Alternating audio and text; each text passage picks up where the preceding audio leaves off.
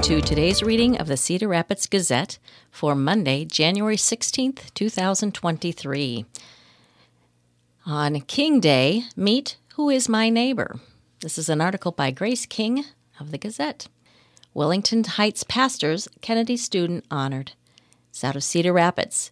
Keon and Stephanie Carter, activists and founders of the Wellington Heights Community Church, are being recognized today with the Dr. Percy and Lilia Harris, who is My Neighbor Award, for speaking honestly and courageously about the work of justice. Also a recipient of the award is Kennedy High School senior Gentine Nazare-Correa, 18, for her leadership and commitment to moving Lynn County closer to the dream of civil rights leaders Martin Luther King Jr., said Jonathan Hefner, associate pastor at St. Paul's United Methodist Church. The award will be presented at St. Paul's United Methodist Church's Martin Luther King Day community celebration at 6:30 p.m. today in the sanctuary in Cedar Rapids. Keon and Stephanie Carter. Keon and Stephanie Carter started Wellington Heights Community Church in March of 2020. It was known as a church without walls until it held a grand opening in 2022 at renovated space at the former Paul Engel Center, 1600 4th Avenue Southeast. The organization is a hub for the neighborhood in the southeast quadrant of Cedar Rapids, working to help the community flourish through worship, reconciliation, and neighborhood development. One thing Dr. King said is, "We fear each other because we don't know each other," Keon said. "One of our goals as a church is to create a space for people to sit at the table." Stephanie said they are putting feet to the sidewalk to get to know people in the neighborhood and come alongside them to meet their needs. Nazare-Correa is a leader of Kennedy Heights Black Student Union, which is working to create a better learning environment for students of color. Over the last year, the group has been educating their peers on why the use of racial slurs, which they say are commonly heard in the school's hallways, is inappropriate. Zakorora said she would like to see teachers working alongside students to make schools inclusive and anti-racist. Right now, it's often just a word they use, she said. Zakorora also has been outspoken about wanting to see changes made to the school resource officer or police in schools program. Changes made to the Cedar Rapids Schools program over the last 2 years are contributing to fewer children being charged with a crime in schools and decreasing the racial disparity of those complaints, according to data from the Iowa Department of Human Rights. Kennedy's Black Student Union is hosting its second Voices of the Voiceless Night, 5 p.m., January 27th, an open mic night at Kennedy High, 4545 Winnick Road, Northeast in Cedar Rapids. The Warriorettes, a Washington High School dance group, also will be performing at the event. The students perform majorette dancing, a traditionally black style of dance that blends movements from jazz, West African, and hip-hop dance styles. Pursuing justice in Cedar Rapids.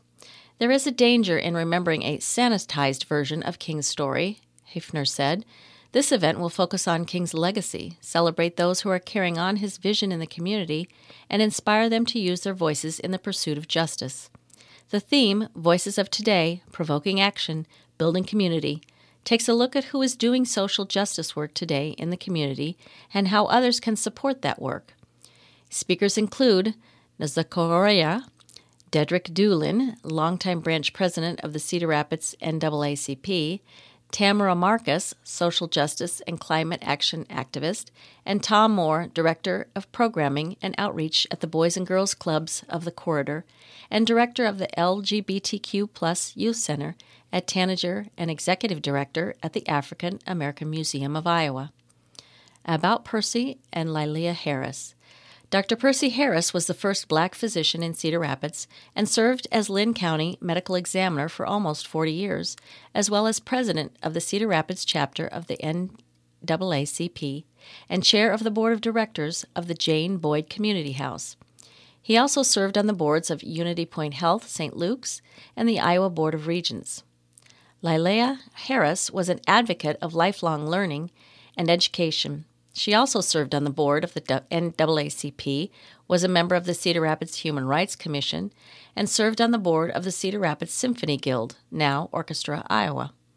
The program today is hosted by St. Paul's United Methodist Church in collaboration with First Light Christian Fellowship, Mount Mercy University, Mount Zion Missionary Baptist Church, and the NAACP, with special thanks to the African American Museum of Iowa, the Cedar Rapids Public Library, and the Cedar Rapids Civil Rights Commission. The next article is Youth Practice Activism Inspired by MLK. Iowa City students share fears about bills affecting LGBTQ students. This is by Grace King of the Gazette. Out of Iowa City, Harry Epstein, 18, practiced walking in the shoes of civil rights activist Martin Luther King Jr., speaking out against the harmful bills being proposed this month in the Iowa legislature affecting gay and transgender youth. Epstein, a transgender girl and a senior at Iowa City High School, was one of a dozen youth who spoke Friday about lesbian, gay, bisexual, transgender, and queer rights, racial and gender equality, and gun violence at an open mic night at the United Action for Youth Center, a youth social services organization in Iowa City.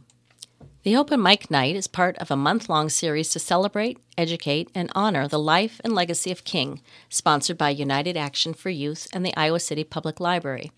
The night was a way for youth to learn from the legacy and use their words to create change, said Victoria Fernandez of the Iowa City Public Library.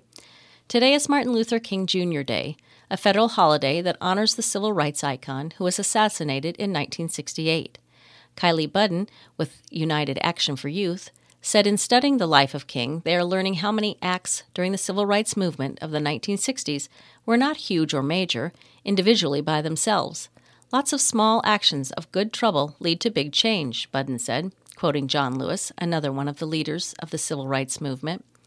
The grand organizations were great, but simply showing up and sitting at a counter you weren't allowed at was a huge act that created big change, Budden said, referring to the sit-in in 1960 when young black students staged a sit-in at a segregated Woolworth's lunch counter in Greensboro, North Carolina, and refused to leave after being denied service.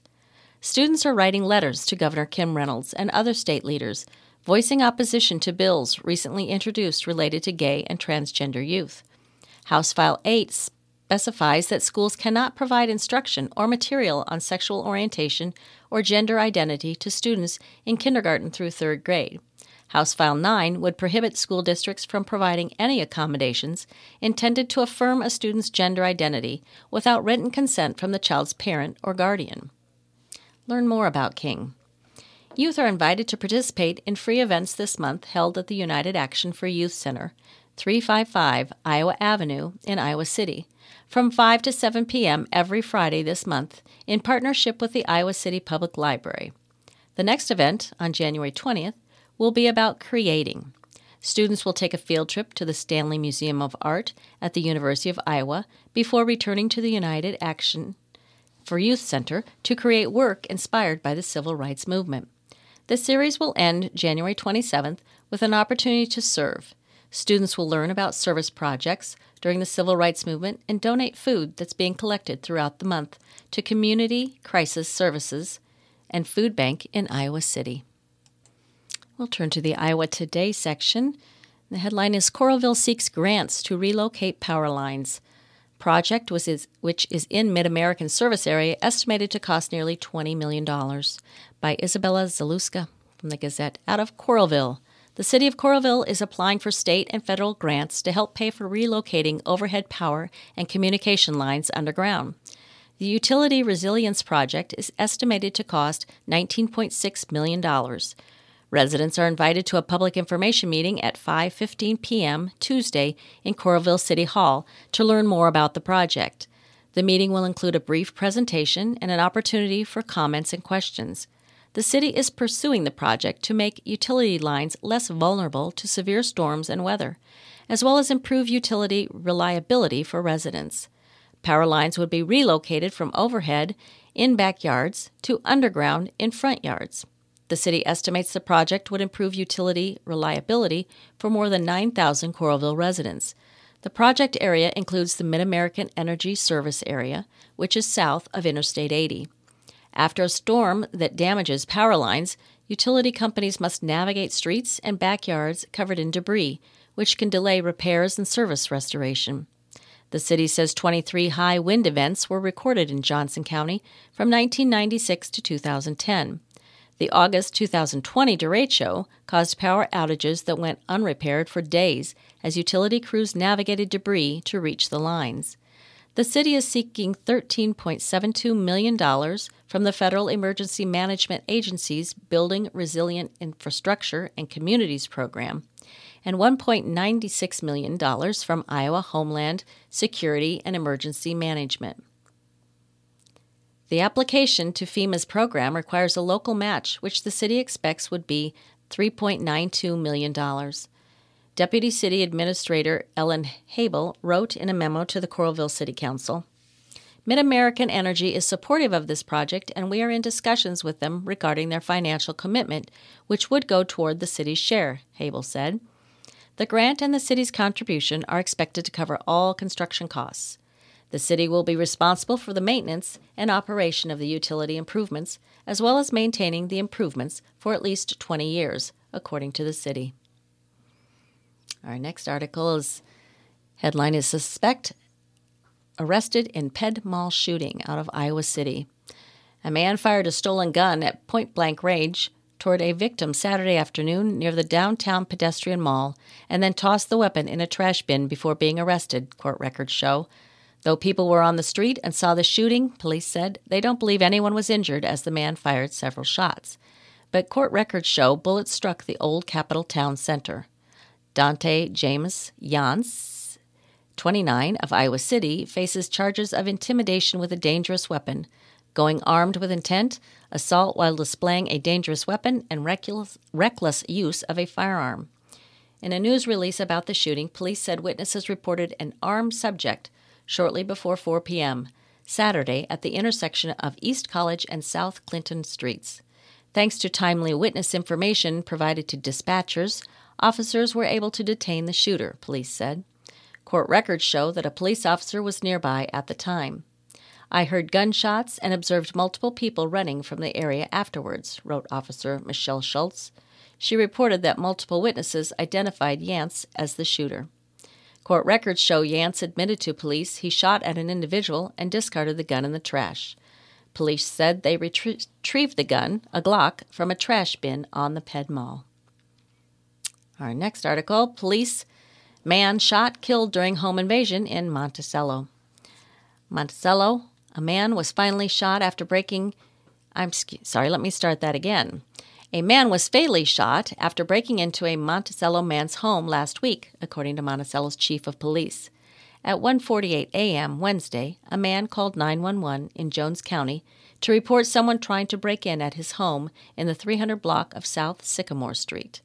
Before an officer arrived, the resident got a gun and shot the intruder, who had gotten inside and confronted him, according to the news release. Authorities identified the alleged intruder as Patrick M. O'Brien, 30. He was pronounced dead at the scene.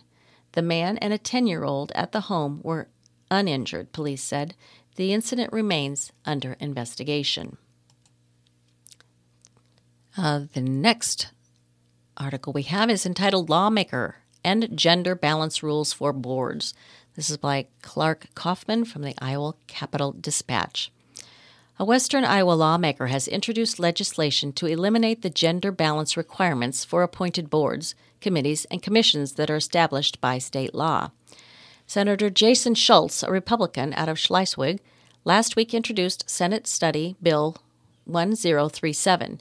He said it's not part of any cultural agenda, but an attempt to do away with a law he says is no longer necessary due to advances made by women in the professional world. At the same time, Schultz said, panels and boards in Iowa are having a tough time complying with gender balance requirements, and eliminating them will help fill vacancies. My reason for doing this is to respond to a number of complaints I have received from folks who are just having difficulty trying to fill their boards, Schultz said. I don't believe a gender balance requirement is necessary. I mean, we're in an environment now where the majority of college graduates are women, where every field of expertise is fully open to anybody who works themselves into those positions, he said. I believe it's just time for Iowa law to reflect the environment we are in now. As for the boards and commissions that are having trouble finding new members, Schultz said the gender balance requirement represents an artificial barrier to resolving that problem. Asked if removing the requirement would lead to boards and commissions dominated by men, he said the problem is that volunteer boards or local boards of counties or cities are having trouble finding anyone, male or female, to serve. Schultz declined to say which boards and commissions had raised the issue with him. "I'm kind of reluctant to drop any names," he said. I don't want to draw attention to them." The gender balance requirement that's now in place applies only to those local councils, commissions, and boards that are created or guided by state law. Asked whether the bill would apply to the specific boards and commissions that have complained, Schultz said, "My understanding is, and, well, I guess I had better read it, though I am glad to talk to you, but the intention is that it covers any board that's now covered by the law." Schultz added that there is no real agenda as far as the culture war that's going on. It's just that I believe the law no longer reflects the need to push our culture in that direction. I think gender imbalance has been corrected or has corrected itself, so this would be somewhat similar to the bill I ran last year to remove the requirement for non-smoking signs on any corporate or public property. Simply, we don't need that law anymore. Everybody already knows you can't smoke there. Of the 123 organizations that have registered to lobby state lawmakers on the issue, 12 have stated that they are undecided on the issue. The Interfaith Alliance of Iowa Action Fund is registered as opposing the bill. It's very important that our boards and commission have a diversity of voices as they work through the issues they contend with, said Connie Ryan, Executive Director of the Interfaith Alliance of Iowa. "We know that women are often overlooked in positions of power, and so making that a requirement is still important in today's world. Do we wish that it weren't? Absolutely, but it is still important." Ryan said women and men have a different approach to volunteering in the sense that women often have to be recruited or asked to serve. That places a responsibility on boards to make more of an effort to reach out to women, she said. "My hope is that someday we'll get to that point Senator Schultz is talking about, where women and men, and also non-binary and trans people, etc., are all treated equally," she said. "Someday that may happen, but it is not reality today." According to the Iowa Department of Human Rights, gender balance on state-level boards and commissions has been required since 1987. In 2009, the Iowa legislature extended the requirement to certain county and city boards and commissions, effective January 1, 2012. The mandate does not apply to boards or commissions set up locally and with no authority or guidance in state law.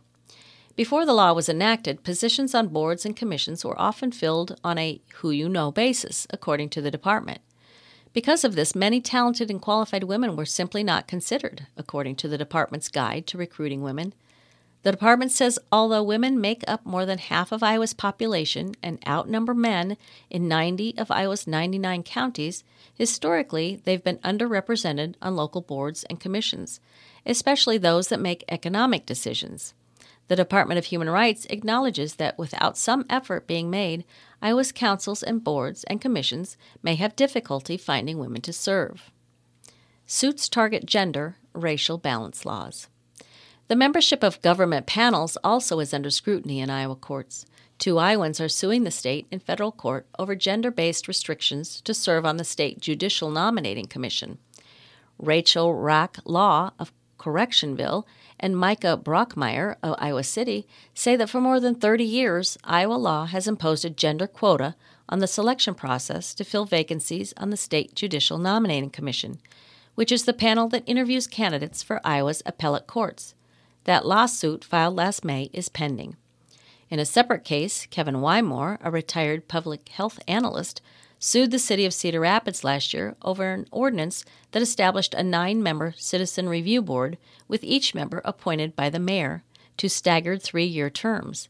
The ordinance stated that the board must include a minimum of 5 voting members who identify as people of color.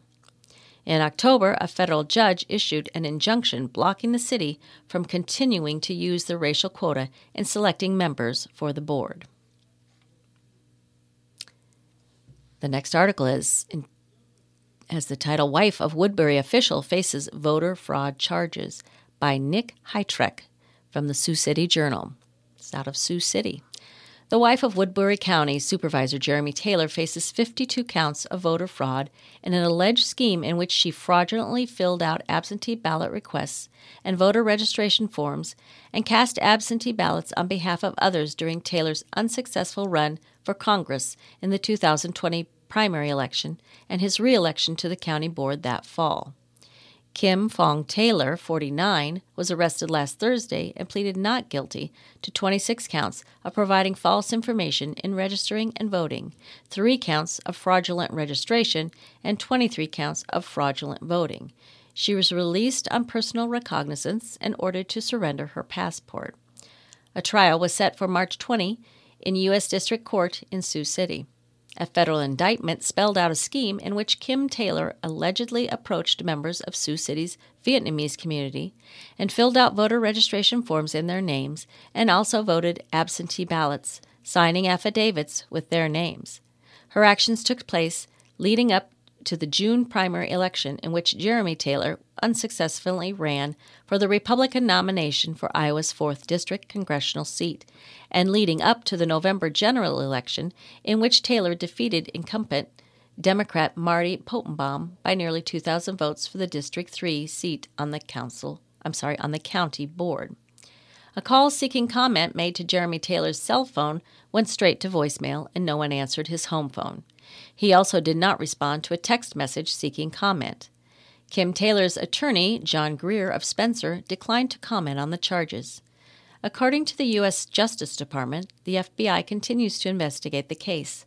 A spokeswoman at the FBI's Omaha field office referred questions to the U.S. Attorney's Office. Tony Morfitt, spokesman for the U.S. Attorney's Northern District of Iowa, said he could not comment on the indictment or investigation. Woodbury County Auditor Pat Gill confirmed he notified the Iowa Secretary of State's office after his office was contacted about the potential voter fraud just before the November 2020 election. Gill said he was told to contact the FBI. "We received a call from one of the folks that had a ballot voted for them," Gill said. According to the indictment, Kim Taylor, whom Jeremy Taylor met while teaching in Vietnam, approached Sioux City residents with Vietnamese backgrounds who had limited ability to read and understand English and offered to help them vote. Before both elections in 2020, she helped them fill out voter registration forms or filled them out herself and submitted them to the auditor's office. Kim Taylor also is accused of signing absentee ballot request forms for residents who were not present or told residents they could sign the forms for other family members, a violation of the registration affidavit. Taylor then delivered the ballots to the auditor's office, causing the casting of votes in the names of residents who had no knowledge of and had not consented to the casting of their ballots, the indictment said. Kim Taylor voted her own ballots in both elections, the indictment said. Jeremy Taylor was seeking the county board seat after resigning from the board earlier that year over questions about his official address. After an investigation, Gill ruled Taylor, who was first elected to the board in 2014, could no longer hold his District 2 seat because he had improperly used an address for a former home in Sioux City on his voter registration, but was living in a home in District 3, violating a state law. After his third-place finish in the primary race for Congress, a Woodbury County Republican panel selected him to run against Pottenbaum for the county board's District 3 seat. After redistricting in 2020, Taylor, a former state legislator, now represents District 5 and serves as the board's vice chairman. He's up for re-election in 2024. I'll read an article from the Nation World section. The headline is Biden honors Martin Luther King with nods to 2024 voting rights. Out of the Dallas Morning News. Out of Atlanta, Joe Biden, in a Sunday sermon at Atlanta's Ebenezer Baptist Church, used the Reverend Martin Luther King Jr.'s historic pulpit to build bridges with black voters as he gears up for a re-election bid. Alluding to his failure to deliver on a key campaign promise to restore voting rights protections erased by the Supreme Court in 2013, he recalled King's epic struggle for civil rights and voting rights. "I have two heroes, Bobby Kennedy and no malarkey Dr. King," Biden told the congregation. "Reverend Martin Luther King Jr. was a nonviolent warrior for justice. We come to contemplate his moral vision and commit ourselves to his path." Biden has been inching closer to launching a 2024 campaign, and a Sunday sermon at Ebenezer, the first by a sitting president, was a big showcase. Black Democrats rescued his flailing 2020 nomination effort in the South Carolina primary and were critical in Georgia, Michigan, and other tight battlegrounds that fall. King's mission, Biden said, was to redeem the soul of America, but it's up to we the people to revive stalled voting rights legislation. Democratic Senator Raphael Warnock, Georgia's first black senator, and the senior pastor at Ebenezer Baptist since 2005, invited Biden to speak. We celebrate the birthday of the greatest American prophet of the 20th century, the Reverend Dr. Martin Luther King, Jr., Warnock told the congregation. Presidents and ordinary people gather in the sanctuary in the presence of the Lord, and the presence of the Lord is here. Later in the service, Warnock ticked off some of Biden's achievements: the Inflation Reduction Act, infrastructure investment, a cap on the cost of insulin. That, my friends, is God's work, and Georgia had a little something to do with it, he said. Biden carried Georgia by fewer than 12,000 votes in 2020. Former President Donald Trump's efforts to pressure Georgia's Secretary of State Brad Raffensperger, a Republican who won re-election in November, to find him enough votes to reverse the outcome prompted an investigation of potential election interference by the Fulton County District Attorney, an elected Democrat. A special grand jury in Atlanta completed its work last week with a hearing set for January 24th on whether to release its findings. Charges are possible against Trump and others. Ebenezer was founded in 1886, and King preached there until his assassination in 1968. His sister and other family members were in the congregation Sunday. Mixing politics and gospel, Biden called this a time of choosing between community and chaos, and between love or hate, and between his own political vision and party and that of Donald Trump and insurrection. King's mission, he said, was to redeem the soul of America. As the Bible teaches us, we must be doers of the word. It's a constant struggle between hope and fear, kindness and cruelty. Okay, we're going to turn to the insight section, the opinion, and this is by Philip Bump, a syndicated columnist, and the headline is The Rise and Fall of the Gas Stove Rebellion. To hear Representative Ronnie Jackson, a Republican in Texas, tell it, the Biden administration's latest decision is among its most insidious. I just think it's pathetic that we're doing this, Jackson said in an interview on Newsmax on Wednesday morning. I mean, there's so many other things they should be worried about right now. How about focusing on the crime in our cities or the fentanyl? Or, our problems overseas with Russia and China and Iran and what's going on over there, or, all the other issues that we have in this country with the economy. This is a complete waste of time, Jackson added, before assuring viewers they were not impotent in this critical fight. If you want to help me stop this, he said, go to SaveTheStove.com. For, you see, the issue about which Jackson was so agitated, so fired up, as the Newsmax host quipped, was the idea that the government would soon be banning gas stoves in private homes. Jackson had tweeted a rousing defense of the cooking mechanism on Tuesday, and his Newsmax interview was simply a continuation of the theme. This is another example of government overreach from the Biden administration, and another example of them using their agencies like this Consumer Product Protection Commission, actually the Consumer Product Safety Commission, just like they use the EPA and the SEC and the CDC, Jackson insisted. They always go back, and you can remember from COVID and everything else, they'll say there's some kind of science behind it that justifies it. There's no valid, legitimate science that proves that or that suggests that this type of cooking is any more hazardous than any other type of cooking. So that's wrong. There actually was research published in December linking emissions from gas stoves to increased rates of childhood asthma. It noted that known mitigation strategies, like improved ventilation or converting to electric stoves, could measurably reduce asthma, particularly in states where gas stoves were more common. It's also wrong because the Biden administration wasn't recommending anything related to gas stoves. In an interview with Bloomberg News, one member of the CPSC indicated that the commission would take action on gas stoves, adding that products that can't be made safe can be banned. But this was one comment from one commissioner, not a statement that the CPSC was undertaking the procedural steps needed to effect such a ban, but less to impose one unilaterally. On Wednesday morning, in fact, CPSC Chair Alexander Hohn-Sarek released a statement formally denying that any such plans were under consideration. Research indicates that emissions from gas stoves can be hazardous, and the CPSC is looking for ways to reduce related indoor air quality hazards, he wrote.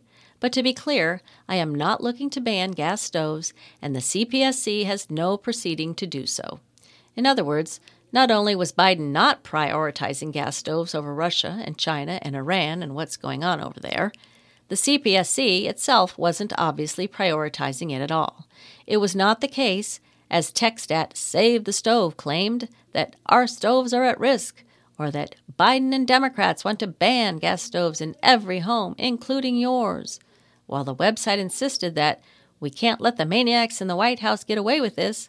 Those White House maniacs weren't trying to get away with anything of the sort.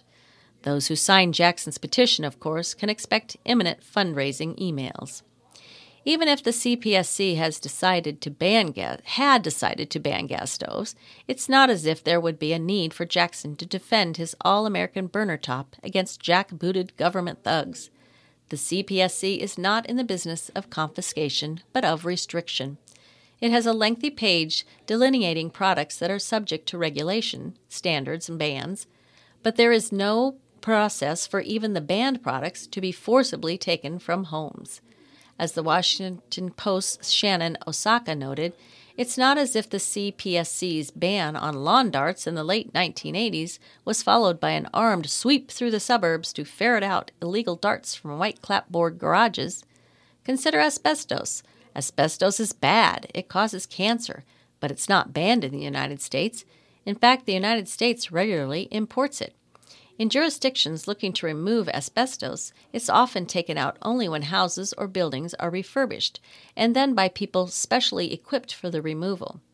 In places that are looking to phase out natural gas, often for climate change-related reasons, a similar standard is generally employed. When New York Governor Kathy Hochul this week proposed bringing New York City's law to that effect statewide, the ban would apply to new construction, not existing buildings.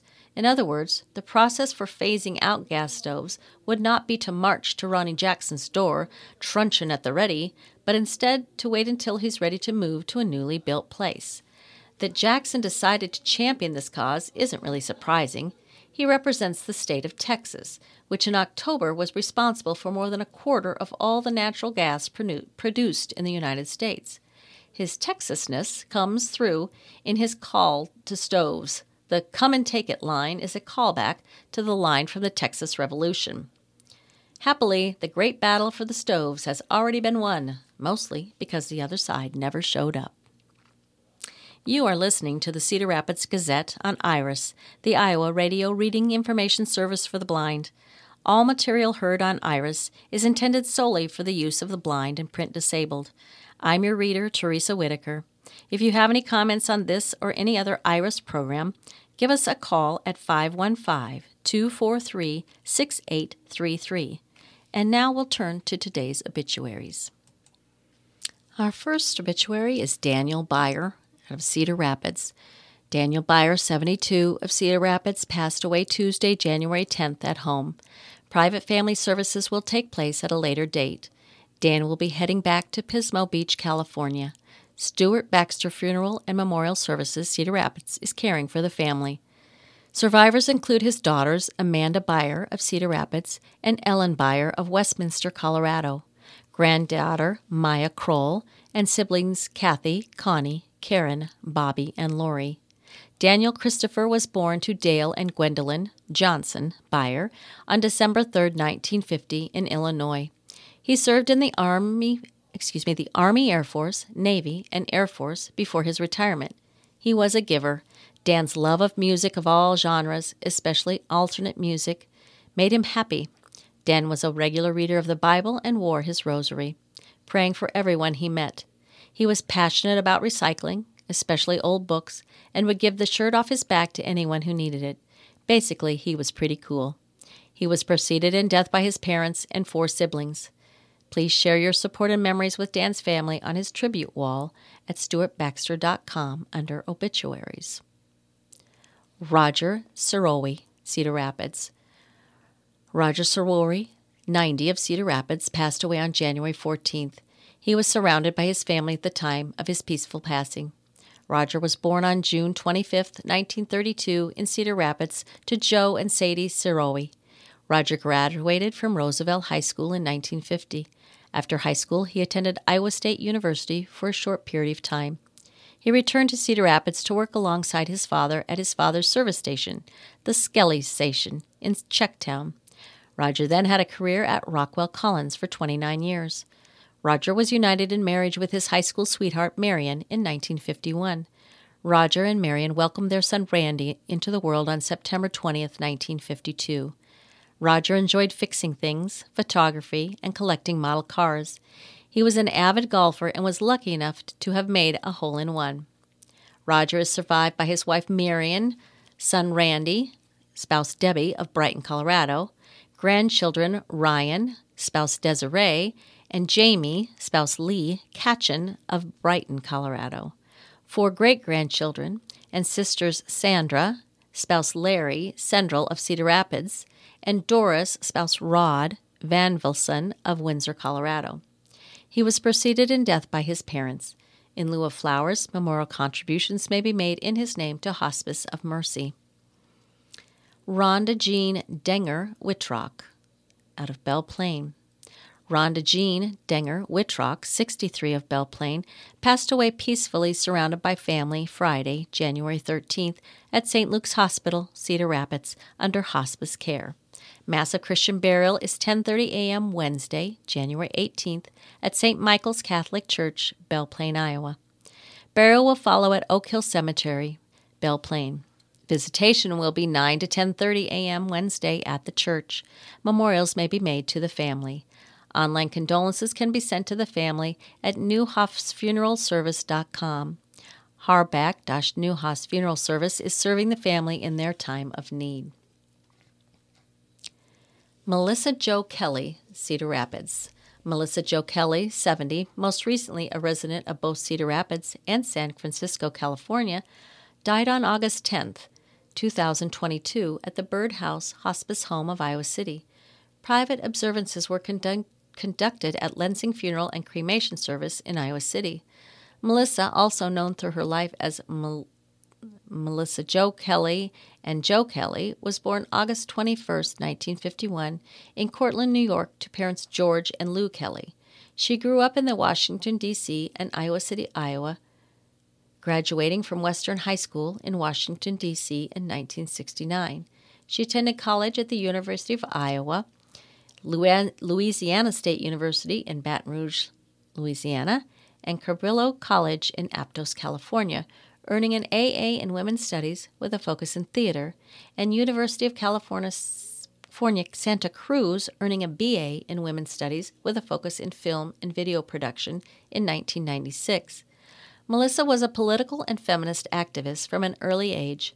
As a teenager, she volunteered for the Iowa City chapter of Student Nonviolent Coordinating Committee and founded her high school's first student-run newspaper. She attended and helped organize anti-war and anti-racism marches in Washington, D.C. and other cities for decades. She resided in the Adams Mills neighborhood of Washington, D.C. for many years, advocating for housing rights and against gentrification of that and other historically poor communities of color. Melissa worked with her father as office manager of George Kelly and Associates for many years. Following that, she worked for women's rights and cross-cultural diversity awareness commissions and departments in Washington, D.C., Santa Cruz, California, and San Francisco, California. She was an EEO and Diversity Training Officer for San Francisco International Airport, administrator of the Violence Against Women programs for the San Francisco Commission on the Status of Women, and coordinator for the City of Santa Cruz Commission for the Prevention of Violence Against Women. She was a founding board member of Defensa de Mujeres in Santa Cruz. Melissa also conducted cross-cultural and diversity training for many governmental agencies, nonprofits, and marginalized groups. Melissa enjoyed being an actress in local local theater productions in Santa Cruz and San Francisco Bay Area. Some of her leading roles included Gertrude Stein in Gertrude Stein and a Companion, Arkadina in The Seagull, Maxine in Night of the Iguana, and Martha in Who's Afraid of Virginia Woolf. She was also involved in productions for the San Francisco theater group Campo Santos. After retiring, Melissa returned to the Iowa City area to help care for her mother and brother in their later years. Melissa was preceded in death by her parents and brother Burgess Kelly. She is survived by her sister Kate, brother Sam Kelly, cousin Nellie Nye, nephew David, and nieces Victoria, Diana, and Eleanor Kelly. In lieu of flowers, memorial donations may be sent to the La Casa de las Madras, the Southern Poverty Law Center, and the Poor People's Campaign. Father Mark McGovern, Cedar Rapids. Father Mark McGovern, 81, of Cedar Rapids, died on Wednesday, January 11th, at Stonehill Communities in Dubuque, Iowa. He was born on March 4, 1941, in Whitmore, to Joseph Francis and Alice Verona Wisebroad McGovern. He graduated from Riceville High School in 1959, attended Loras College and Mount St. Bernard Seminary. In 1967, he was ordained at Cathedral of St. Raphael in Dubuque. Mark served in several parishes throughout the Dubuque Diocese and also taught religion at Ocean de Sales and Cresco Notre Dame High School. He received his Ph.D. in philosophy in 1982 from St. Louis University and taught at Rockhurst University in Kansas City, Missouri. Mark had a love for music. At family gatherings, he always entertained with his perfect pitch singing while playing his guitar. Besides being a member of a barbershop quartet, he loved flying his airplane, riding his motorcycle, canoeing, and especially playing games and cards with his nieces and nephews. He also enjoyed relaxing at a cabin he himself built next to a river near Cascade. Mark is survived by his brothers Mike, Jim, spouse Kathy, Terry, spouse Janet, and John, sisters Joan, spouse Dick, Britton, Mary, spouse Dick Whitaker, Ruth, spouse Marco DeGetno, McHeisner, and Colleen, spouse Frank Forney, McGovern, brother-in-law Dick Lukritz, and 40 nieces and nephews. He was preceded in death by his parents, Joe and Verona McGovern, sisters Kathy Lukritz and Jane Kernan, brother and sister-in-law Art and Barb McGovern, and sister-in-law Betty McGovern.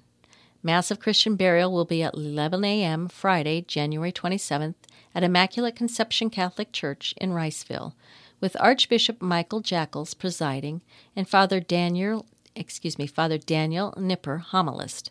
Burial will be in Calvary Cemetery, Riceville.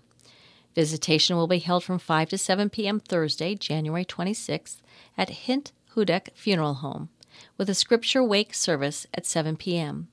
Visitation will continue on Friday at the church, beginning at 10 a.m.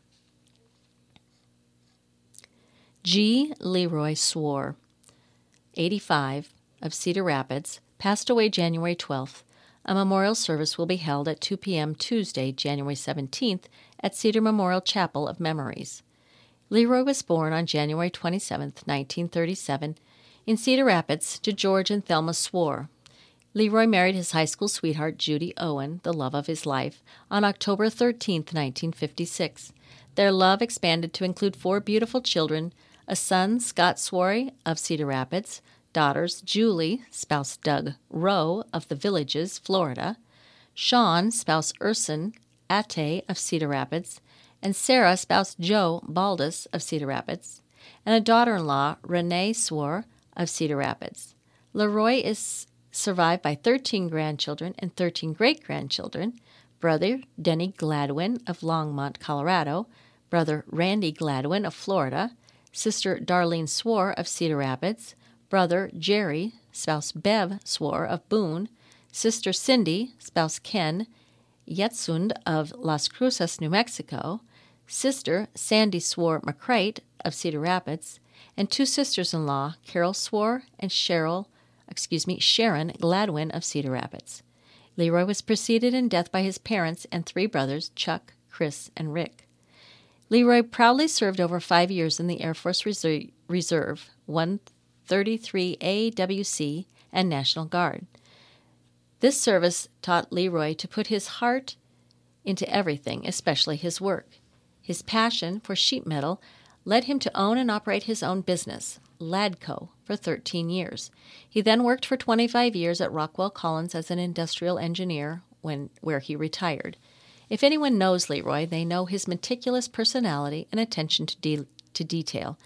Leroy led an HVAC class at Kirkwood for 10-plus years as he wanted to share his love and knowledge for the industry to aspiring students. Leroy's interests could be summed up in one word: family. There was nothing more important in his life than spending time with his wife and family. Leroy was an avid Hawkeyes fan, and he was known for being an amateur bookie as he put together his infamous football pools. The family would like to extend a sincere thank you to Cedar Rapids Hospice Care Initiatives for the care he received and the love he felt from each of you. Leroy was hesitant to let go of his independence, yet each of you treated him with such compassion. And to his grand living family, words cannot express the love he felt for each of you. From day one, he was able to build relationships and leave impressions that will forever be in our hearts. To the breakfast table that filled his heart until his last day, and to each staff member that adored him like their own, we are forever grateful you came into his life. As a member of St. Ludmilla Parish and his strong involvement in the annual Koloch Festival golf outing, memorial donations may be given to St. Ludmilla in lieu of flowers. Online condolences may be directed to the family at cedarmemorial.com under obituaries. Mary Lou Elizabeth Wood, Cool, entered eternal life peacefully on Thursday, January 12th at the Birdhouse Hospice Home. She was from North Liberty. A funeral service to celebrate Mary Lou's life will be held on 3 p.m. Monday, January 23rd at Holy Trinity Lutheran Church in North Liberty. Visitation will be from 1 to 3 p.m. at the church prior to the service. A reception will follow. Committal will be at a later date at Aspen Grove Cemetery in Burlington. In lieu of flowers, memorials may be directed to Holy Trinity Church in North Liberty, Christ the King Lutheran Church in Iowa City, or to the charity of the donor's choice. Mary Lou Wood was born April 27, 1941, the daughter of Gladys Group, Frank E. Wood. She married Jerry Cool on April 28, 1968. They celebrated 54 years of marriage and their golden wedding anniversary with a family trip to Disney World in 2018. Mary Lou was an artist in the community. Her lifelong interest was the creation of porcelain dolls, and her proud accomplishment was the creation of most of the First Ladies in their inaugural gown. Over the years, they vacationed by visiting the presidential libraries and museums. Mary Lou was an accomplished seamstress in embroidery. She was an avid quilter. Mary Lou was a partner in the organization of Holy Trinity Church, where she was an active member. She fully supported Jerry when he was a North Liberty City Council member. Her greatest accomplishment was her 2 sons and now grandchildren. Mary Lou is survived by her husband Jerry, their sons Matt of Coralville, and Dan, spouse Amanda of Altoona, 4 grandchildren, Daxton, Mava, and twins Audrey and Delia, 3 nephews and 8 nieces, and many great-nephews and great-nieces. Mary Lou was preceded in death by her parents, siblings Robert, spouse Donna, and Virginia, spouse Frank Kluska, and her nephew. Luann Dvorak, Iowa City. Luann Dvorak, 66, of Iowa City, passed away Friday, January 13th at the Birdhouse Hospice Home of Johnson County. Visitation will be held from 4 to 7 p.m. Tuesday, January 17th at Brosh Chapel and the Ava Center in Cedar Rapids, located at 2121 Bowling Street Southwest. Burial will take place in Czech National Cemetery. Luann was born in July of 1956 in Cedar Rapids, the daughter of Edwin and Marcella. She graduated from Prairie High School in 1974 and went on to nursing school before pursuing her Ph.D. She taught rhetoric at the University of Iowa as well as UCLA and the University of California, Merced. She was also active with the American Legion Auxiliary for many years. Luann enjoyed spending time with her cats, Kit and May, and watching birds, rabbits, and other wildlife. She also enjoyed classic movies and TV shows, watching Iowa football games with her son and grandson, and visiting with her daughter and grandpuppies. She will be remembered as a quirky, witty intellectual with a strong interest in politics and a passion for family history. Luann is survived by her daughter, Bethany Ryan, son, Sean Ryan, grandson, Dylan, sister, Joyce Kinney, brother, David Dvorak, several nieces and nephews, and ex-husband, Dan Ryan. She was preceded in death by her parents, Edwin Dvorak and Marcella Dvorak Benishek Klein, and a brother, Richard Dvorak. Memorials may be directed to the family, the Birdhouse, or Holden Comprehensive Cancer Center, UIHC, with special thanks to Dr. Mohammed Furqan. Online condolences may be expressed to the family at broshchapel.com. Linda Lou St. John, 72, of Stanwood, passed away suddenly on Wednesday, January 11th. A memorial service will be held at Chapman's in Clarence at 2 p.m. Wednesday, January 18th, with Pastor Ron Lashmet officiating. Visitation will be from noon to 2 p.m. Burial will follow in St. John's Cemetery in Clarence. Linda was born April 17, 1950, in Monticello, Iowa, to Herman and Ruth Michaels Osterkamp. Linda is survived by her soulmate of 30 years, John Fedderson of Stanwood, her children Robert, spouse Bridget, of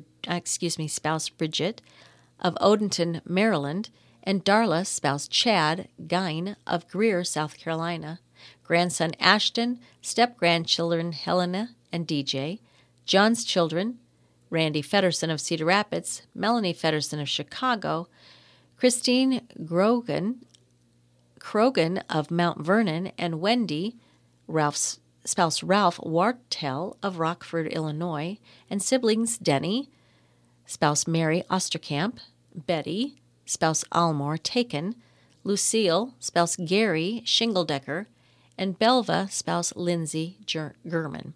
She was preceded in death by her parents, brothers Willis, Donald, Ray, and Roy Osterkamp, sisters Mary Krotz and her husband Lee, Evelyn Greiser, Christine Keeney and her husband Wayne, and Barb Wallig and her husband Jim. Linda was a collector of Barbies and Elvis memorabilia. She enjoyed her morning coffee chats with the guys at the gas station and had a love for baking, especially her signature scotcheroos and baked beans. She also had a passion for gardening, yard work, and flower beds. Linda loved to laugh, and she brightened up any room she was in. She was a strong supporter of the United Way, the Cedar County Humane Society, and the American Cancer Society. Memories and condolences may be left at chapmanmanfh.com. Mary A. Alleman, 76, of Scotch Grove, passed away peacefully Friday, January 13th, surrounded by her family. Visitation 9 to 10:15 a.m. and Mass will be 10:30 a.m. Tuesday, January 17th at St. Patrick Catholic Church in Anamosa. Father Sean Smith will officiate. Mary was born in Dyersville, Iowa on March 27, 1946. She is the daughter of Leo and Rita Hargrafen Bonnert. On February 8, 1967, she married Arnold Allemand at St. Paul's Catholic Church in Worthington. She retired from Rockwell Collins with 25 years of service with the company. Mary was a compassionate, caring person with a heart of gold. She would always assure others had what they needed to survive in life before putting her own needs first. Her energetic personality helped many when they asked for help or when their lives most needed a listening ear or a shoulder to cry on. She had a lifelong passion for baking homemade cookies and banana bread. She also enjoyed spending time with her granddaughter. Left to cherish Mary's memory are her daughter, Kathy, spouse Jim Wilgenbush, and granddaughter, Madison of Peosta, two brothers, Ronald, spouse Gail Bonnert of Dyersville, and Stephen, spouse Jane Bonnert of Hopkinton, her sister-in-law, Patty Bonnert of Farley, and many nieces and nephews. Mary was preceded in death by her husband of 52 years, Arnie, a son, Mark, her parents, Leo and Rita Bonnert, brothers, Jerome and Carl Bonnert, one sister, Betty, husband, Frosty Smith, and a nephew, Corey Bonnert. The family of Mary wish to extend our sincere thanks to Above and Beyond Hospice and St. Croix Hospice. Also thanks to the caring staff at Anamosa Care Center and the family, friends, and neighbors who supported Mary along her courageous battle with cancer. In lieu of flowers, memorials can be made to the American Cancer Society in honor of Mary. Online condolences may be directed to the family at iowacremation.com under obituaries.